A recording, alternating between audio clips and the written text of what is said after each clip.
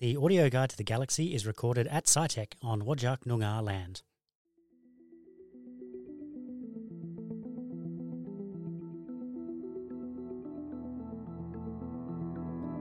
Good evening, everybody, and welcome to the audio guide to the galaxy, the monthly podcast produced by SciTech, where we take you through a guided tour of the night sky as seen from Perth.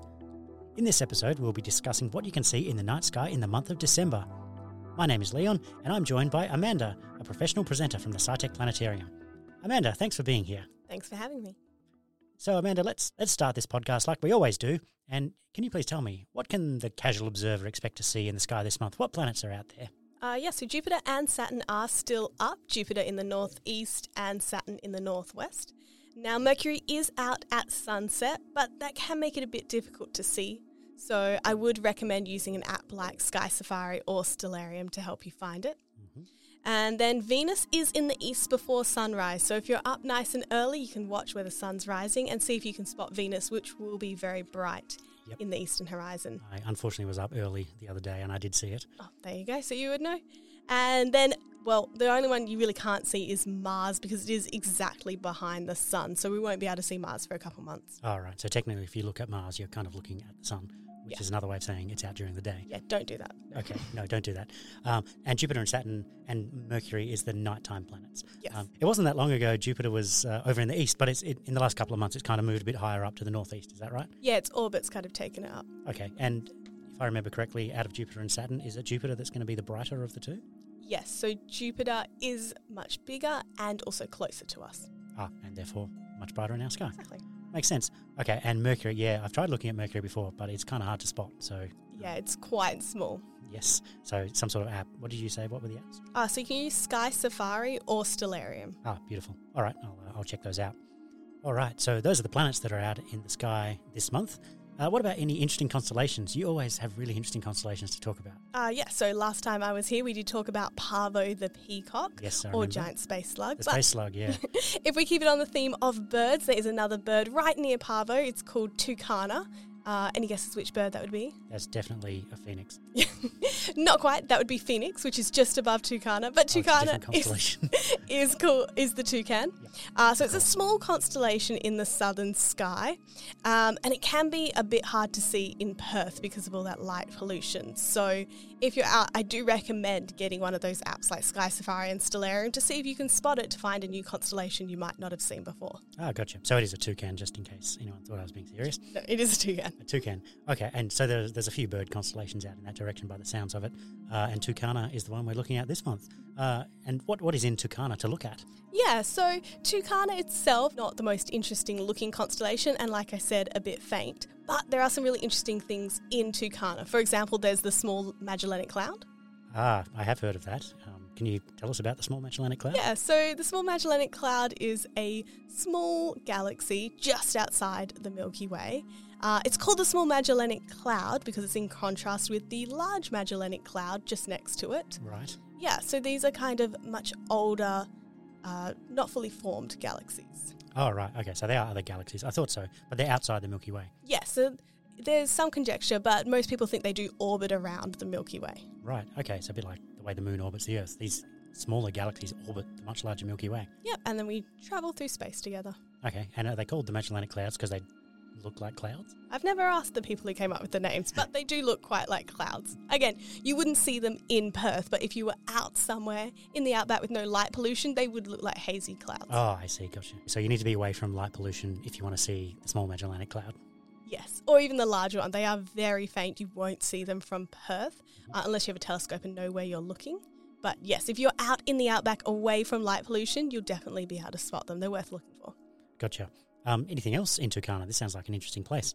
Yeah, so there is 47 Tucana, which is a globular cluster of about 500,000 stars compacted into just 150 light years across. Whoa, that's quite a lot. Yeah, that is actually quite dense, yeah. So it is a very interesting place to look, especially if you have a telescope, because there is a lot of stars out there to look at. Just doing some quick maths here. So 500,000 stars in 150 light years across is about 1 star per sort of light year on average. The nearest star to the sun is like 4 light years away. Yep. So yeah, that's way more dense than the Milky Way galaxy. Wow, okay. And Do we know, where do globular clusters come from? What are they? Well, we're not sure, to be honest. There is some speculation that they might be the hearts of ancient galaxies that the Milky Way has eaten away. But again, like I said, we're not totally sure of that. We know they're extremely old, about 12 billion years or so. They're older than most of the stars in the Milky Way, the stars that make up the globular clusters. Wow, okay. That's a really interesting thought. So yeah, it's possible that the Milky Way has like stripped away most of an ancient galaxy and all that's left over is these globular clusters. Yeah, that would have been right at the heart of that right at the centre there. Yeah, gotcha. Possibly, but you've said, yeah, still not quite sure. Yeah, that's just some speculation based on what we're observing is left behind. Yeah, gotcha. And what sort of science can we do with globular clusters? Or can we do anything if we don't even know where they come from? Yeah, so astronomers have used the Hubble Space Telescope to look for planets in 47 Tucana around any of the stars in that cluster, but they weren't able to find any. So this leads us to think that planets don't form around these older stars, which was something that we'd speculated before. But upon looking at these old globular clusters like 47 Tucana and not finding any, we see that, we generally find exoplanets, planets around stars besides our sun, to exist around newer stars. Ah, right. Oh, and as you've just said, the globular cluster is about 12 billion years old. Yeah. So yeah, those would be like some of the very original stars, the earliest stars in the universe. Yes. Like more modern stars have been sort of recycled a few times, like the sun, for example. Exactly. So those older stars don't have as much metallicity, basically. Oh, yeah, I see what you mean, more complex elements that you kind of need to make a planet. Okay, so I guess that vaguely makes sense, doesn't it? Well, I guess it's good to see it backed up by some actual data, though. All right, any other interesting news? What else is happening in December? Yeah, so there's a couple of things to look out for. There is the summer solstice on December 22nd. Ah, yes, the summer solstice. I keep hearing about it on December 22nd, you say. What is the solstice? If you can please remind us again. Yeah, sure. So the summer solstice is when the sun reaches its highest point in the sky. So we have the longest day of the year and then, of course, the shortest night. Ah, okay. So I knew it had something to do with like the longest day of the year or something like that. If I wanted to observe this without staring directly at the sun, how do we observe the solstice? Yeah, so the best way to do it is to watch for sunset, or if you're a bit of an early bird, you can use sunrise. But we'll go with sunset. And you just mark where the sun is setting against the horizon every day. And from December 22nd, you'll notice that sunset starts to shift and occurs more and more north as we head past the summer solstice. Oh, I see, right. Oh, okay, and at its most southern point on the solstice, that's obviously when it's highest in the sky. Yeah, That makes perfect sense. Oh, there we go. And is this related to the seasons? Yeah, I think we talked about the equinox last time I was here. So we briefly mentioned, the season. So this part is where we're getting summer from, basically. So when the sun is high up overhead, its sunlight is beaming directly down onto the ground. And so there's more sunlight per square metre, basically. So it's a lot warmer. Whereas as we head into winter, the sun will be lower in the sky and it will hit the ground at an angle, meaning that same amount of sunlight is spread out over more ground. So it's less warm. Oh, okay. And yeah, all right, that makes perfect sense. And hence why it's called the summer solstice, because it's right up high and it's, as you say, straight down almost. And that's why we get the most concentration. Yeah, exactly. All right. That's great. Any other exciting news in December? Well, there's, of course, one very important date we can't forget, December 25th, Isaac Newton's birthday. Happy birthday, Isaac Newton. All right, let's leave Earth behind for a little bit. Is there any other interesting big news in the wide world of space? Yeah, speaking of leaving Earth behind, there was the second orbital Starship launch that occurred by SpaceX. I did hear about this. I saw in the news that it blew up, just like the first one. So what happened this time round? Yeah, well, first of all, let's talk about what was meant to happen. Yes, so what was meant to happen? The rocket and its booster were meant to launch off the launch pad and then head into space, where then stage separation would occur. So the booster would separate from the top rocket, and then it would be guided down to land in the ocean, where it could then be recovered.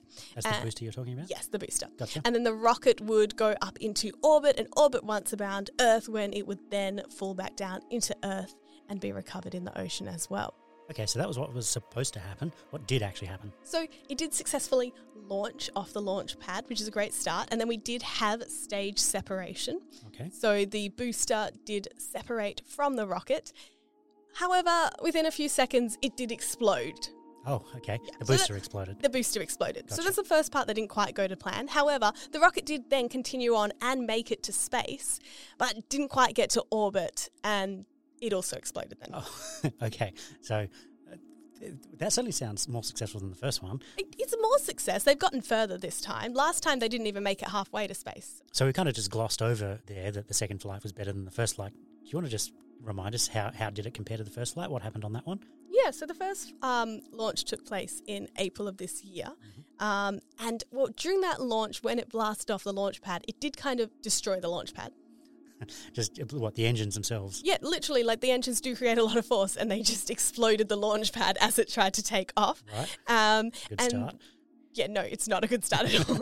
In fact, it didn't even get halfway to space before the rocket and the booster still connected. So before we even got to stage separation, it all blew up. Right. Okay. So what happens next? Now that we've just blown up another Starship, what happens? Well, it's all part of the process. Trust the process. Mm-hmm. We never just blow things up for no reason. So what should happen is that SpaceX will review what happened, try to figure out where the issues occurred, and then they'll learn from that and then implement that in their next launch, and then hopefully we do get into orbit with the next launch. All right, well, that sounds like a really interesting story to keep track of, and I look forward to hearing more when Flight 3 takes off. Thank you so much for being here, Amanda. It's been a time and a half. Always a pleasure. Thanks for having me. That's it for this episode of SciTech's Audio Guide to the Galaxy. We'll see you next month where we talk about the night sky in January. If you'd like to know more about what we've been talking about today, you can find more by going to the SciTech website, and there you'll find a link for a page called The Sky Tonight, which is a monthly blog written by us here at SciTech about all the wonderful things you can see in the night sky.